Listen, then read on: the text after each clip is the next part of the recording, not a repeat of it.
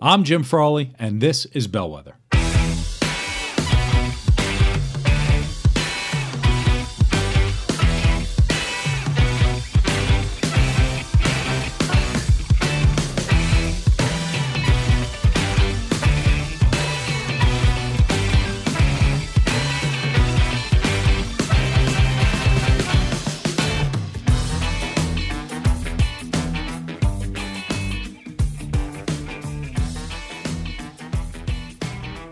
Welcome to Bellwether. Thank you for joining again this week. We're closing out the year of 2021. I don't know when you're listening to this, but we're closing out the year of 2021, and I'm closing it out with a few interviews that are going to be helpful for you as you plan for your next year or beyond, whenever. This week, we did a live interview with Joanne Seminara. She's an elder care attorney and estate planning attorney based in Brooklyn, New York. And the reason I did it, let's be honest, estate planning isn't the most exciting topic, right? Joanne's very interesting, but the topic of estate planning is not very interesting. I did it almost like a public service, right? And I don't have a massive amount of listeners on the podcast, but the people who do listen, I do my best to provide something of value to you. And this is one of those things, we could talk about saving for retirement. We could talk about all these different things. What Joanne talks about on the podcast this week and in the live interview is one of those things where when you think about estate planning, you think about putting together your wills, you might have young children, you might have whatever. It's a bigger conversation than just putting together a will. Some people will say, well, I don't care about that because I'm going to be dead. A lot of the work that we have to do is not for that, untimely demise, right? It's for when you can't speak for yourself. And there's just a little bit of planning. It's not a lot of work. Some of these are just little one-page documents, but there are 5 things that you really should have in place, even if you're alone, even if you're not this ultra-wealthy person. But who's going to be making decisions for you when you can't make decisions? And, the pandemic has really shined a light. We're seeing a lot of statistics on the millennials and younger starting to realize their own mortality a little bit. Their friends are dropping, which, I shouldn't laugh about. But it's true. It's, how are you when you're incapacitated in some particular type of way? It makes everything easier if you have this one document or this document or that in place so that people know what your wishes are and how to do it. It's not a major task. It's just like knocking out one weekend to just write out what you need to do, talk to a lawyer, they do the thing, and then you're pretty much all set. But here's what's really important that Joanne will drive home. It has to be done properly. This isn't something you just fill out a form online. You want a really good lawyer who could put this together. It's airtight so that there is no confusion when the time comes that you actually need somebody to do it. So I wanted to put that filter on it before I turned it back over to the live interview that we recorded. This is going to be helpful for you as you plan whatever it is that you're going to plan. So do that. I hope you have a great week. I hope you plan really, really well and get these things in place. And as always, I look forward to seeing you out there soon. Thanks. Hello and welcome to this live edition of Bellwether Hub. Thank you so much for joining. As always, you know, for those of you that tune into this thing and listen to the podcast and everything, I love doing the live streams because we get some questions from people who are listening. It's a little more interactive, and we can always turn this into a podcast later. So that's what's great. This week, I really wanted Joanne, our guest, on because I feel, we talk about all of these things from a developmental perspective, work and life, all the things that we have to focus on in order to be the best person that we want to be, how to be the best executive that we want to be. And we're all working in these different kind of contexts of work and life and everything. But we tend to ignore the really impactful things that are going to pay the biggest dividends down the road. And so I consider this interview almost like a public service to the people listening, because we always hear you have to save for retirement. You have to do this. And we always say we can do it tomorrow. Mm-hmm. And nobody wants to talk about the topic we're talking about today, which is, our untimely demise.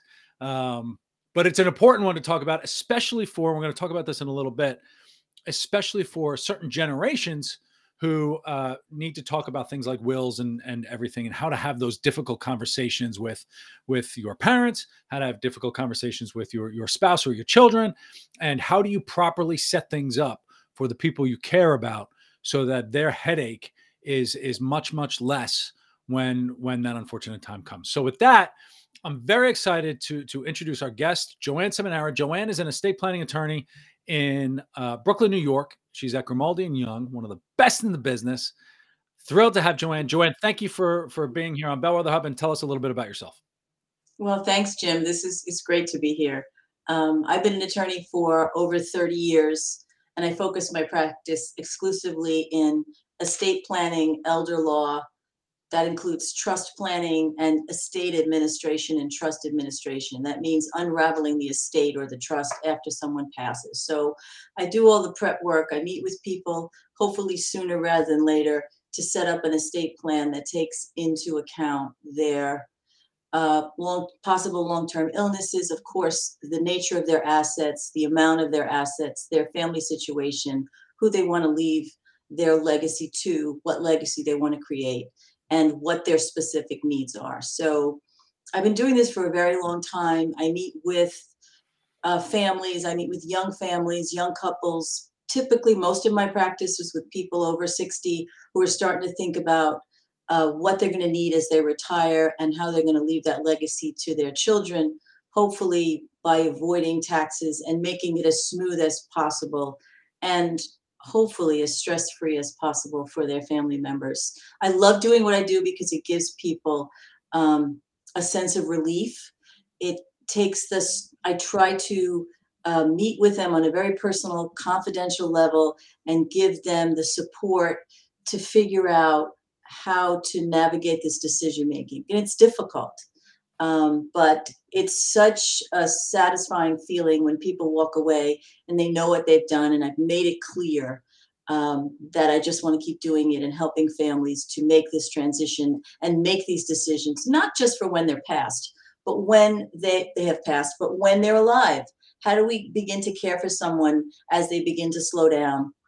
What documents do they need in place, and what is going to make the situation as service to serve them as much as possible, to serve them and their loved ones in the future.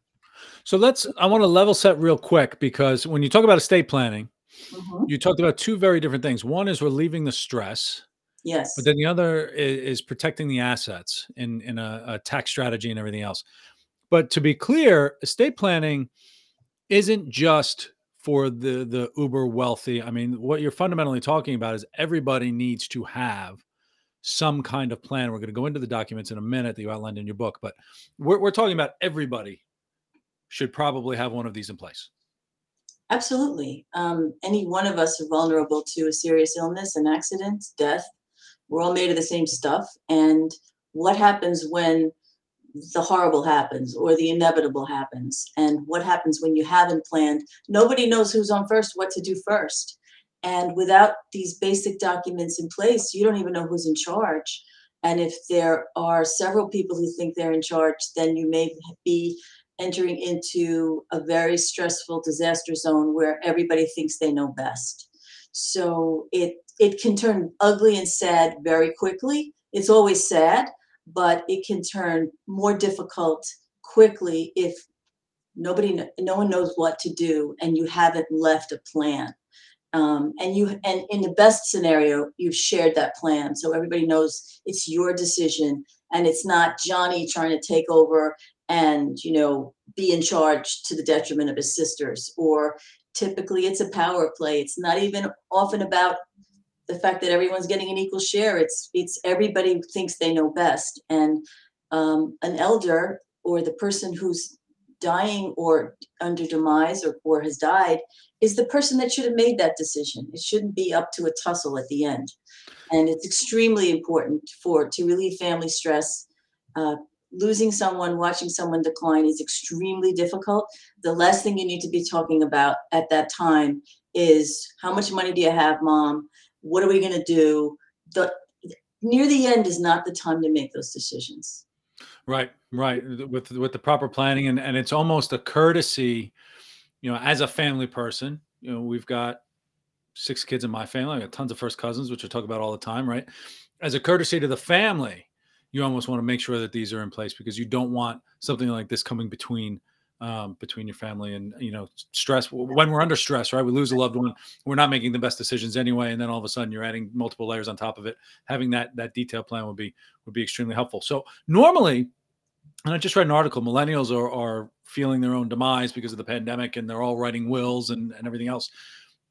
I always knew that you had to have a will, right? You have kids, you have your will, and that's kind of it. But you wrote a book called Five of 55, which are the five essential legal documents you need by the age of 55. So a will is only one of them. Yes. You've also outlined, a will also isn't enough. You need a healthcare proxy, living will, power of attorney, digital diary. Talk to me about these five things. It's more than just a will. What are these five things that you actually should be getting in place? Okay, so just a bit of intro to the book.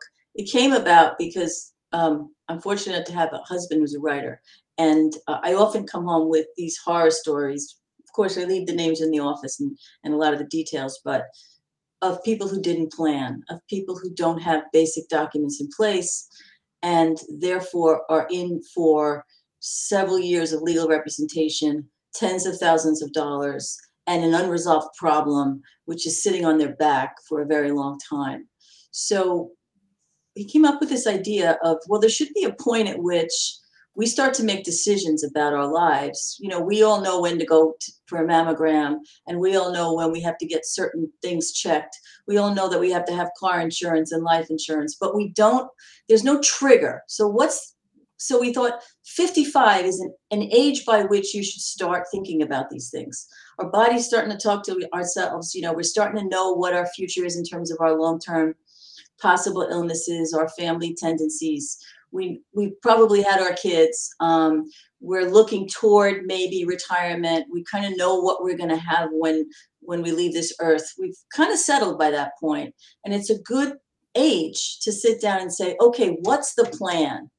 Maybe our kids are older. Maybe we can start putting people in charge just in case. And we kind of thought of it as a cutoff point and an appropriate point. Not to say you shouldn't have these things in place when you're young and you have young children and you might consider guardians if the horrible happens. But at 55, you should really start to think about these five documents. And I started with kind of my favorite, which is the power of attorney. So a power of attorney is a document in which you name an agent and hopefully an alternate or two to make decisions for you if you're unable to make those decisions for yourself. You have an accident, you're in the hospital, maybe you're having knee surgery, it gets complicated. Who's going to go home and write the checks for your rent? Who is going to make sure the oil gets delivered in your tank and your heat goes on? Who's going to make sure your mortgage gets paid? Who's going to be able to sign those checks? If you're the only person on that check, who's going to take over for you in this interim period where you're not able to care for yourself? If you're looking downstream and you think there's dementia in your family and you're starting to see signs of forgetfulness, why not do a power of attorney where you can say, look, I'm not up to doing this stuff. I can't do the math. I can't balance my checkbook. I'm really losing track of what I own and where it is and how it should be invested. And I need someone to help me make these decisions.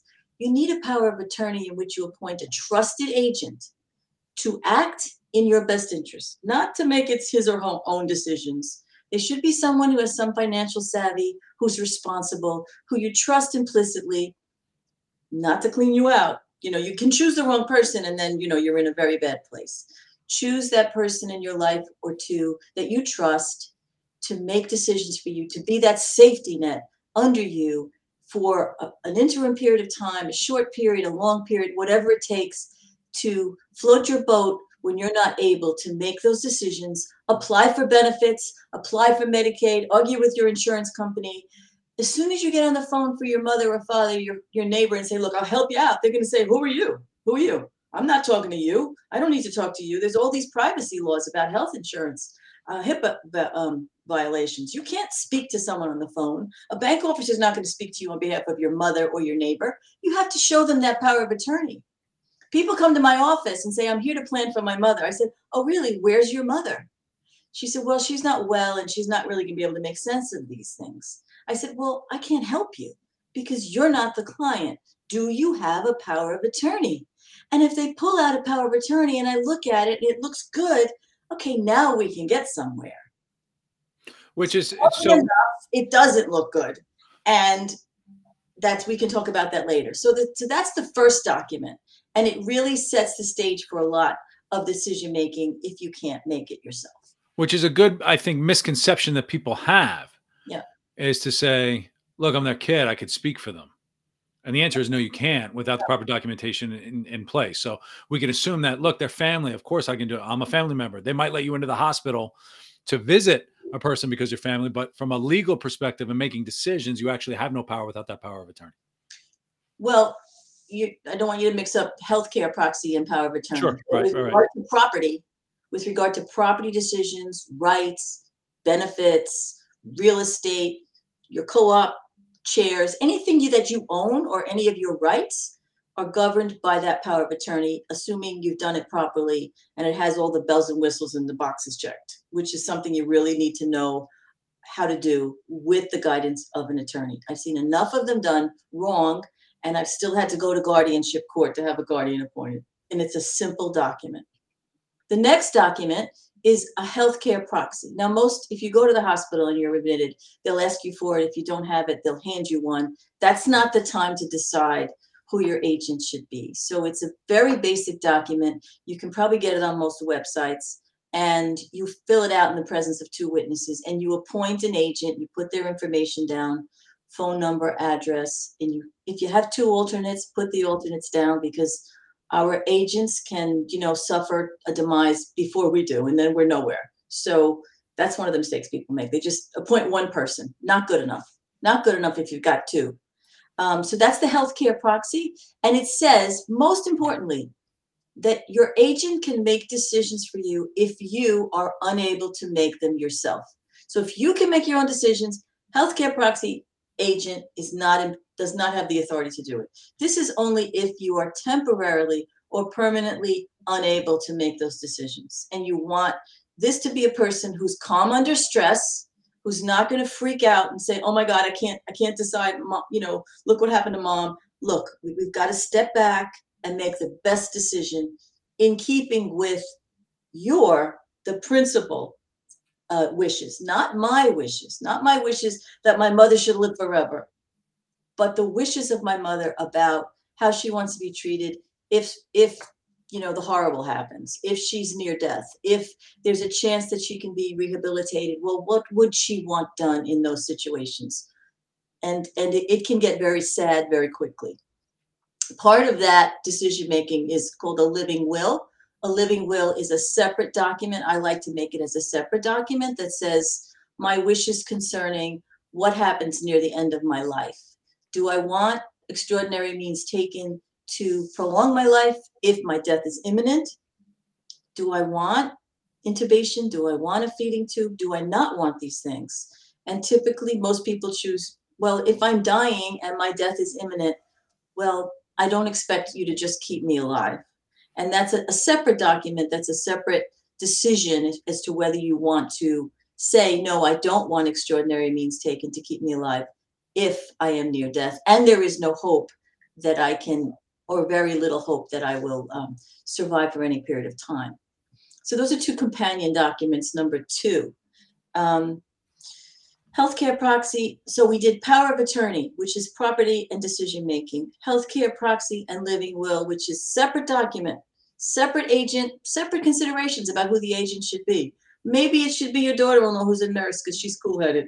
Maybe it should be not one of your kids. Depends. It depends on your sense of who's going to be in the decision-making seat and whether they're going to be able to cope with the decision-making and really be on it and really look for getting the best guidance and speaking to doctors, which brings me to another document called a HIPAA release. Not in the book because we couldn't do everything. A HIPAA release gives your agent the authority to see your medical records, and because they're very private, and we don't want people seeing our private medical records unless we give them specific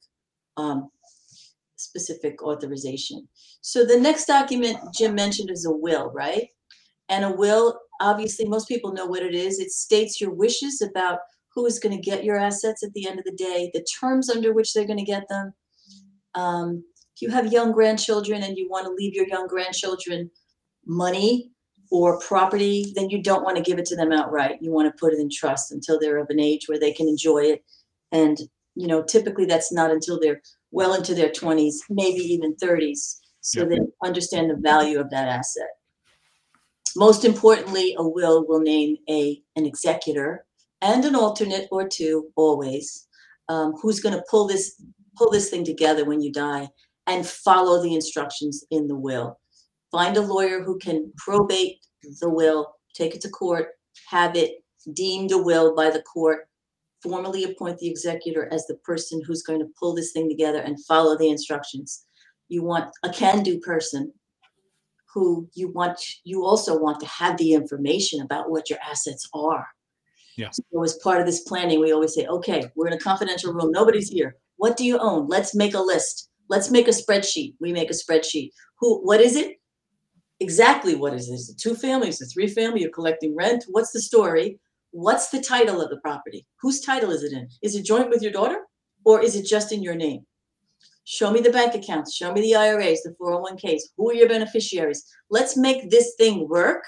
Let's know what's going to be controlled by this will and what might be outside the will. If you name a beneficiary, it doesn't go under the will because the beneficiary designation goes first. If you have beneficiaries on your IRA, they can be stretched out after your passing. There are certain advantages to going through the estate and going outside the estate in terms of the will, in terms of what goes through the will. The other document, which we won't get into too much detail about because is a trust. And people are confused about, like, what's a trust? What's a will? Do I need both? Do I need one of them? Is one better? And the answer is yes, a trust is better under certain circumstances. And without getting into too much detail, it's better if you have a complicated beneficiary pool, meaning you're not leaving to all your kids equally. Maybe you have a disabled child, you want to do a separate trust for them.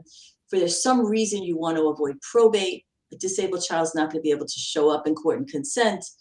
If you have property in other states, you want to really think about a trust so you don't have 2 probates in the state you die and in the state where you have real property.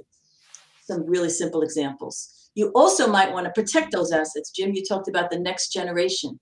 Yeah. If you're looking down at a long-term illness and it's something that you're going to be living with for a while and you're going to need 12 hours of care a day or more, or even 24 hours of care a day, you're going to deplete that little pot of assets that you've worked for your whole life and maybe have a lien on your house when you pass away. We are elder law attorneys, which means we look at long-term disability situations and we look for ways to protect assets so that there's something left over to pay for those things that the government will never pay for during your lifetime. First, we take care of you. And then maybe there's going to be something left over for those kids. Maybe we don't have to spend it all down to nothing virtually. Maybe we can save estate taxes if we plan property and if you're wealthy and make certain gifts during lifetime so they're not part of the estate. There's lots of considerations that go into making a will, making a trust, and the decision as to whether you need a will and or a trust. You may need both. So as we look at this, right, it sounds like you've got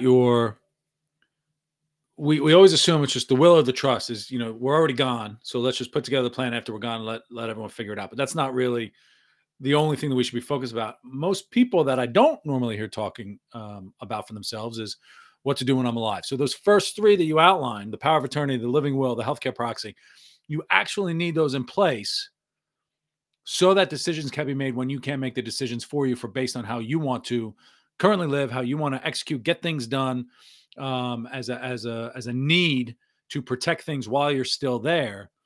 And then the other ones are for, the assets and everything as you pass on. Right. And if I could tell you stories of using that power of attorney to do planning for people who can no longer do it for themselves and have actually saved their assets for their children. The power of attorney that we prepare for our clients, we stuff it full of all kinds of authority to make, for example, Medicaid Asset Protective Trust. The agent can make the trust. The agent can fill it up with assets. The agent can sell the homestead or transfer the homestead to the trust. It's an amazing tool in the right hands, in the hands of someone who's looking out for the best interest of their loved one and their entire family in the context of what that loved one would have wanted if she or he was able to plan for him or herself. So it's an incredible tool. If you have the tools in place, a lot can be accomplished, a lot can be saved, and you can go to sleep with your head on the pillow and not worry about every little thing. So the next document, which people don't think about this. Yeah. Maybe more and more people are thinking. We call it a digital diary, Jim. So um, a lot of our banking and a lot of our bill paying and a lot of our assets are on our computers, right? My husband does the bills on the computer. I'm still a dinosaur. I don't usually do that. But all the accounts are there for, for viewing, but you can't just go into someone's computer. I can't come to your house, Jim, and go into your computer and see what you own if, you appoint me as your executor in advance. Let's say I need to get into that computer because I have to know what you own because I got to make some assets liquid to take care of you.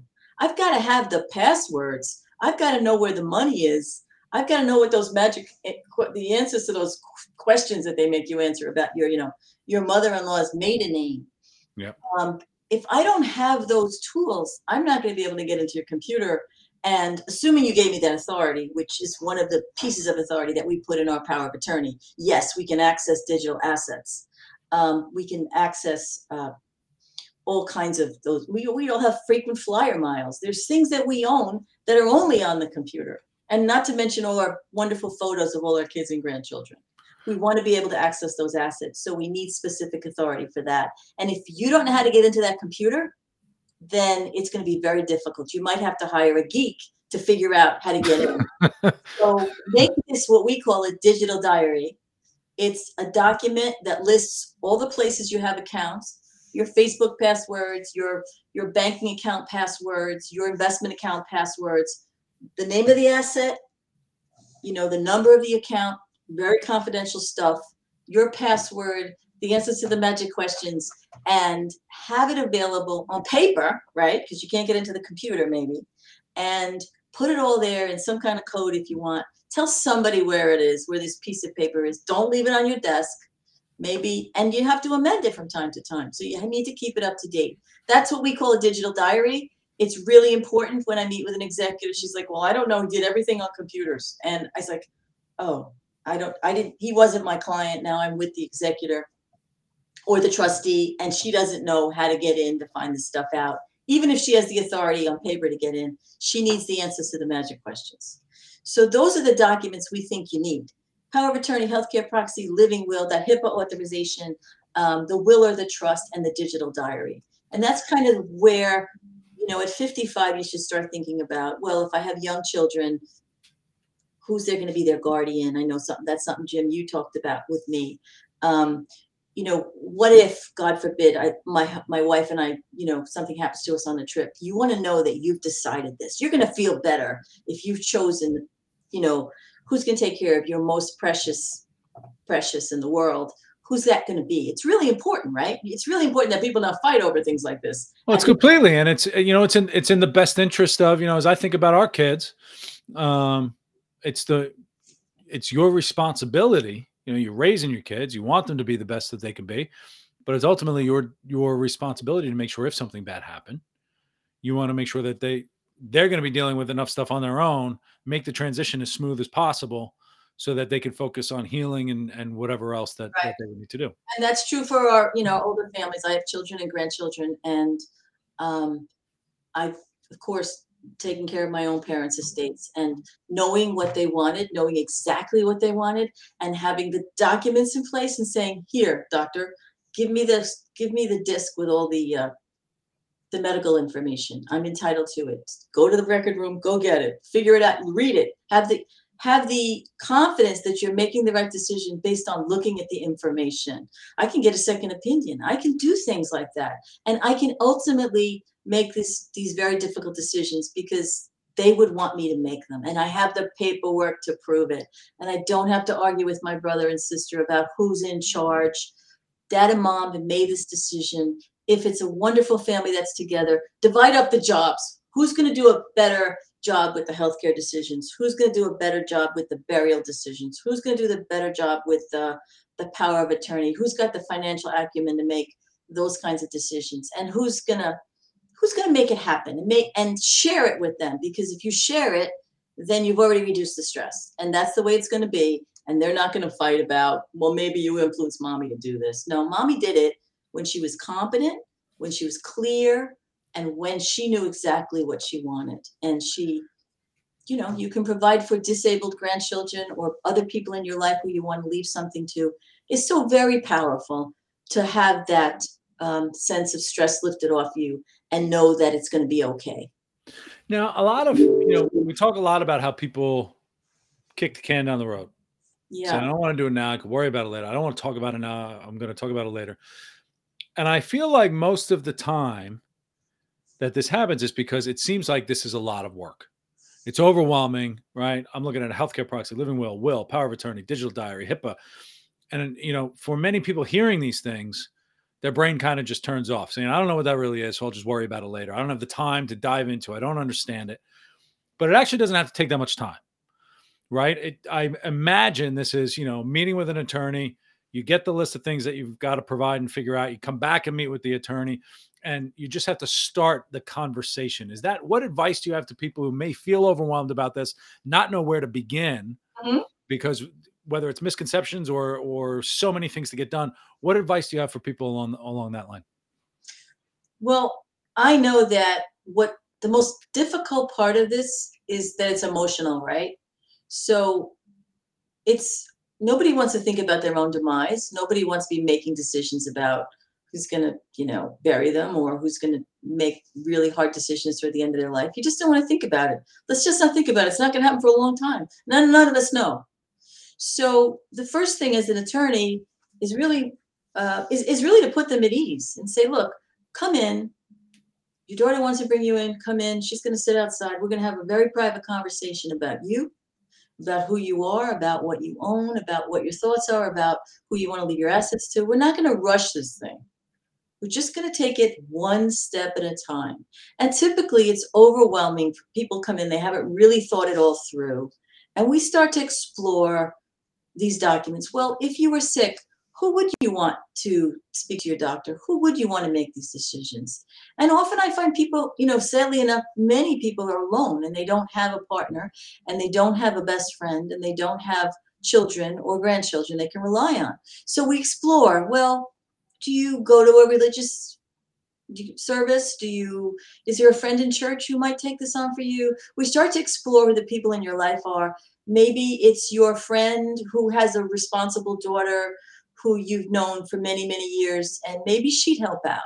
And we start to lay down the bones of the people who should take charge. And I often do the decision making in one or two or three meetings, and we start to do maybe the power of attorney and the healthcare proxy. We start with that and those little ancillary documents. And then we come back and sign those and say, okay, we put this in place. Now let's think about the assets. What do you own? In a perfect world, they'll bring me each of the statements. Or maybe one of the kids can start collecting that if they're very elderly and they can't put their hands on it. So let's talk about each of these things. And let's talk about the entire pot and how you see this pot of assets being used during your lifetime. How much you're going to need for this second half of your life, when you retire, when you're on Social Security, how much you're going to get from your IRAs, your pensions, your 401ks, if you have those, and how are you going to live, and is this going to be enough, and should we invest some of it?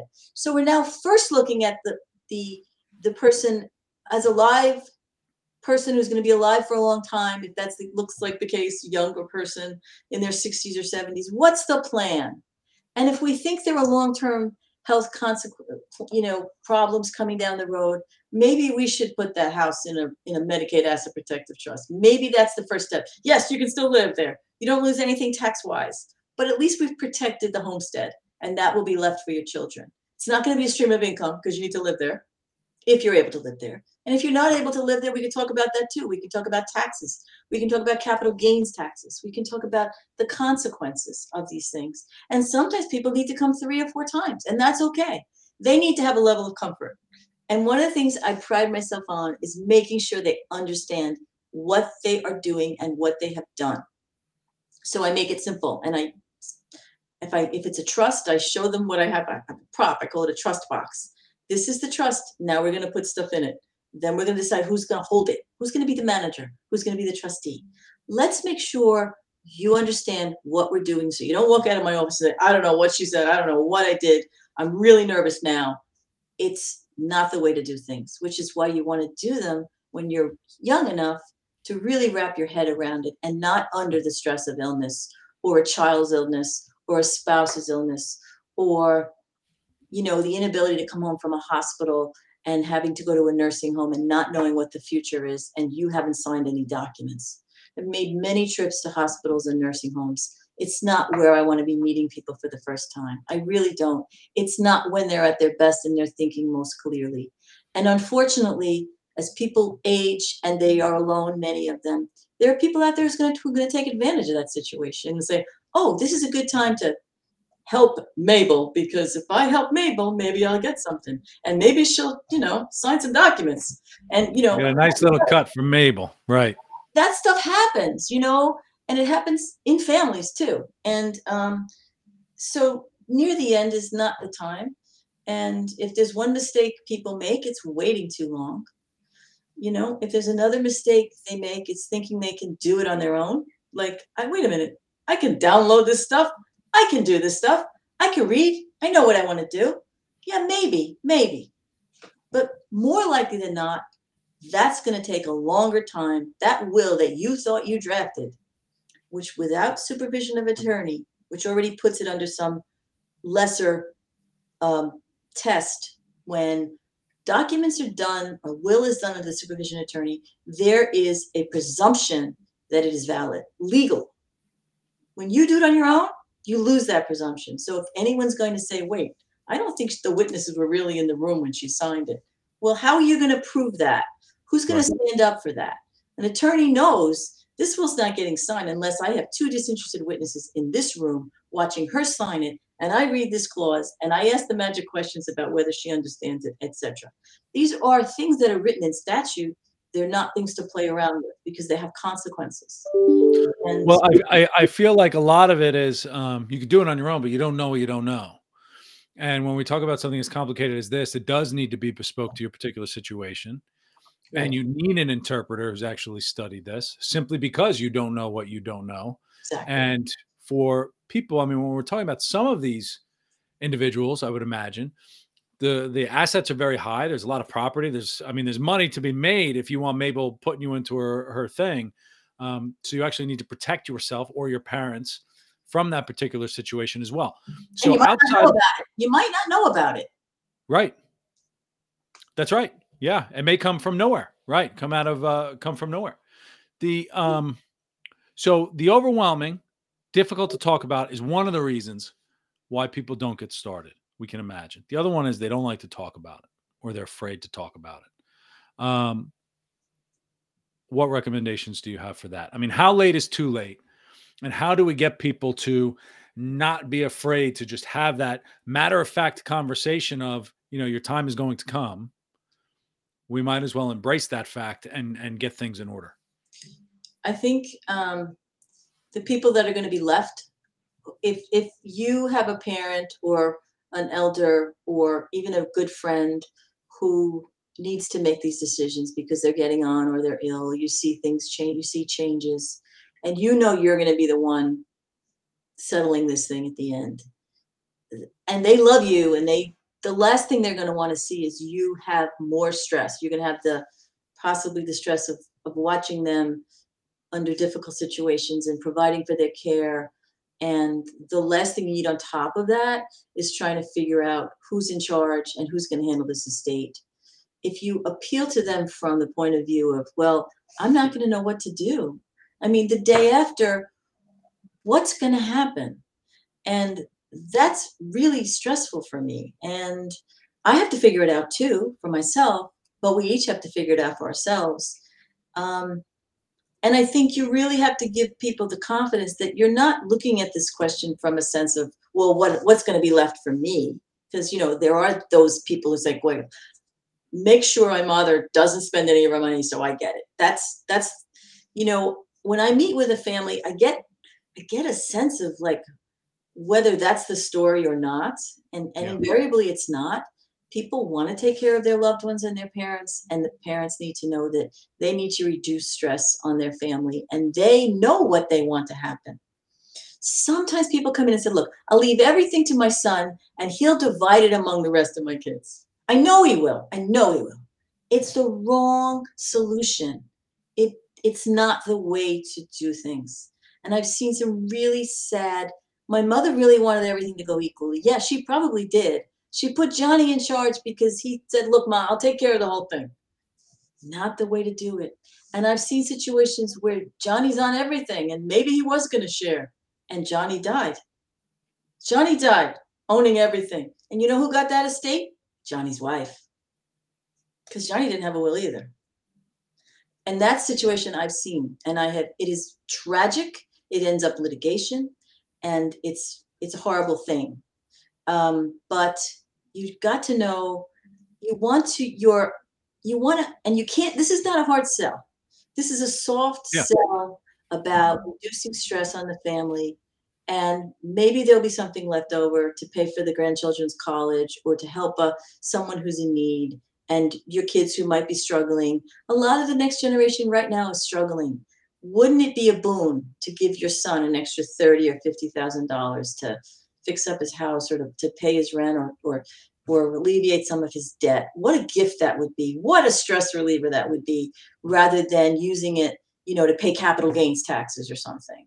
There's ways to make that money available and to pass on the wealth that you've worked for your whole life.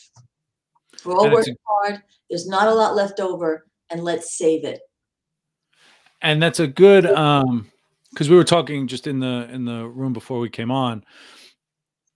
We're hearing more about how the millennial generation and generations below are not going to be as well off as their parents, and um, as just kind of a macro, larger kind of situation. Some will be, but a lot of them won't be.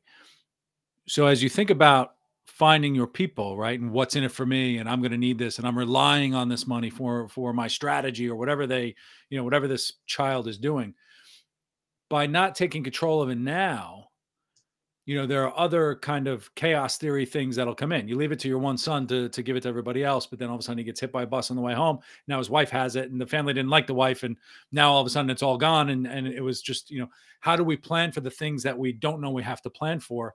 That's where the value of something like someone like you really comes in to say, the reason we do it this way is because of this 0.1% of a chance that this is going to happen. It does happen from time to time. So we have to get these things in order. The other thing is, people think when it's in your head and you don't know it, and this is true of all of us, there's something we don't know. We picture this boogeyman that's much bigger than it is. But when we start to break it down and we say, okay, well, you only have 5 assets. You have a house, you have an IRA, you have this pension fund, you got 2 accounts, and you have this stock over here in paper, which is lousy, not in paper. It's not that complicated. Who do we want to get this pot? And let's just arrange it. Maybe you have 3 little tiny accounts which you consolidate. Let's just make it a little simpler. Make a list. You'll be able to look at it, and we'll have it in one place. And I'll have it in my file. If you don't want to give it to your kids now and you don't want to tell them how much you own, I'll have it in my file, so that I'll be able to say, look, this is what your mother owned. This is what you have to collect. Here's the will. Here's the story. And it's just reduce the stress just by putting your arms around it. And you say, I really need help at home. I said, well, you have this income. And then, when you're 72 and a half, you're going to get this IRA money. You're going to get your RMD. And what are your expenses? We always look at the expenses.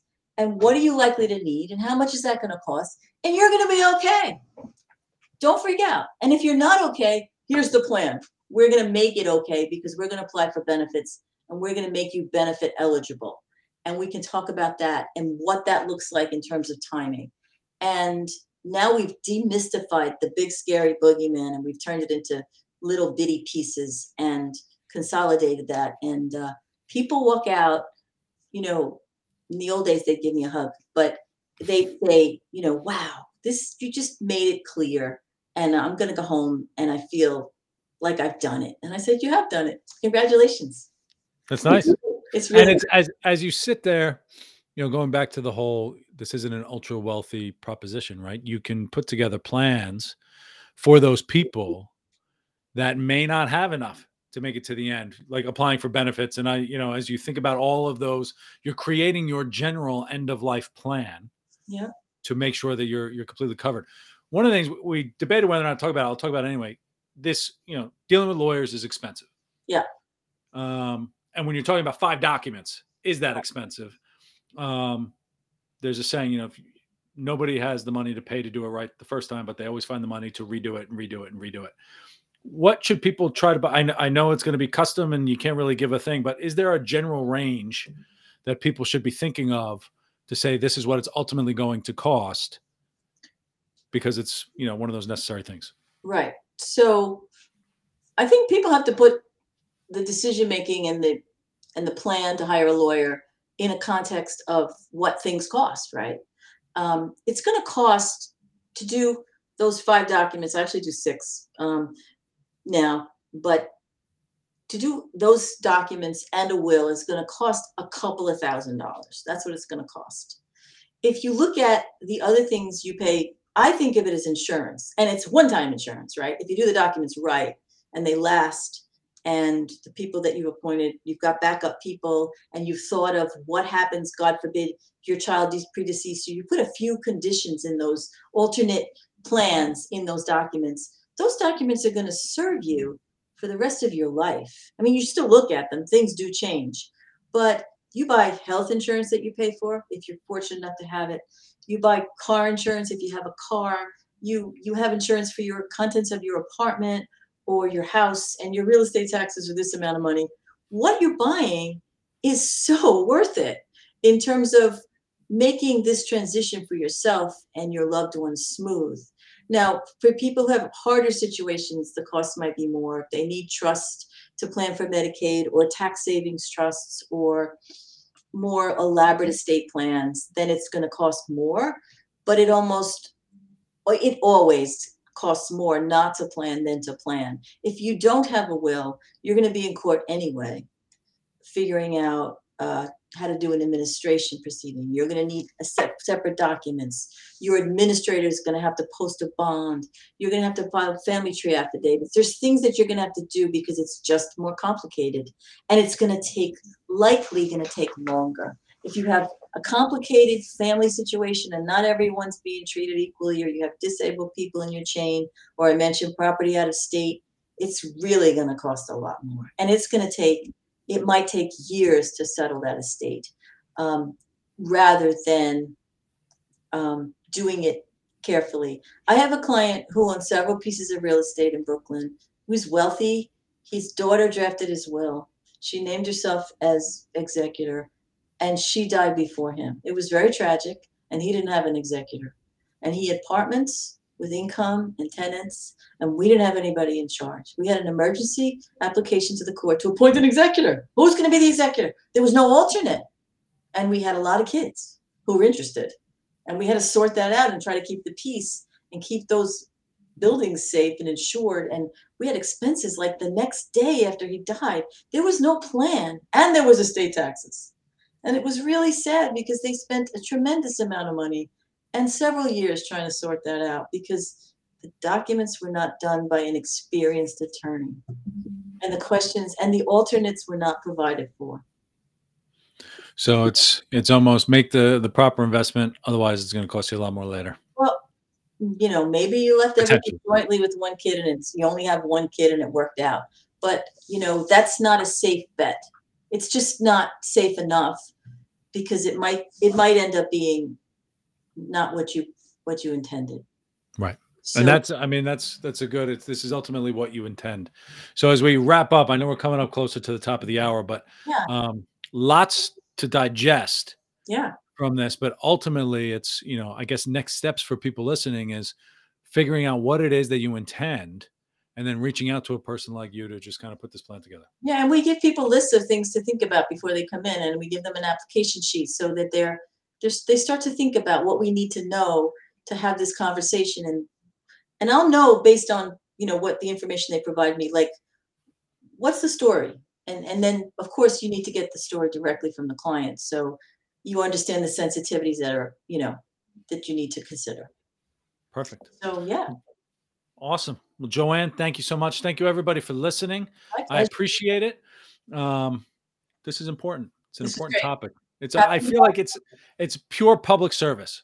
It's a public service announcement to the people listening. Well, the last thing I want to say was when we did 5 at 55, we actually turned it into kind of a bit of a campaign.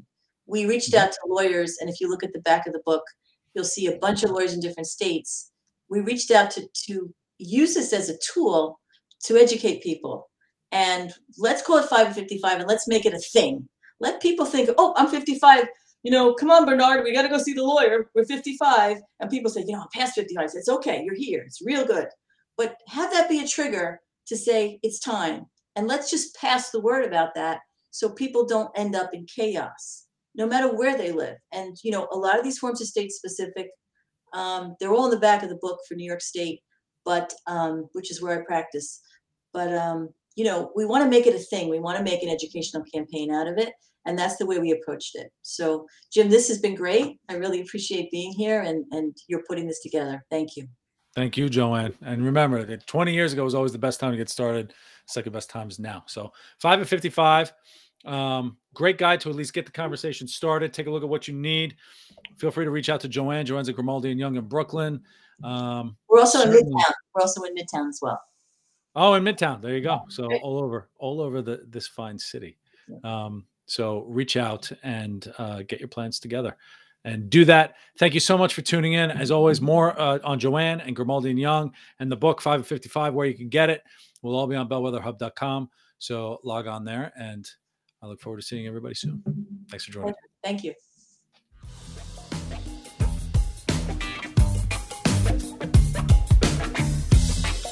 Thank you so much for listening.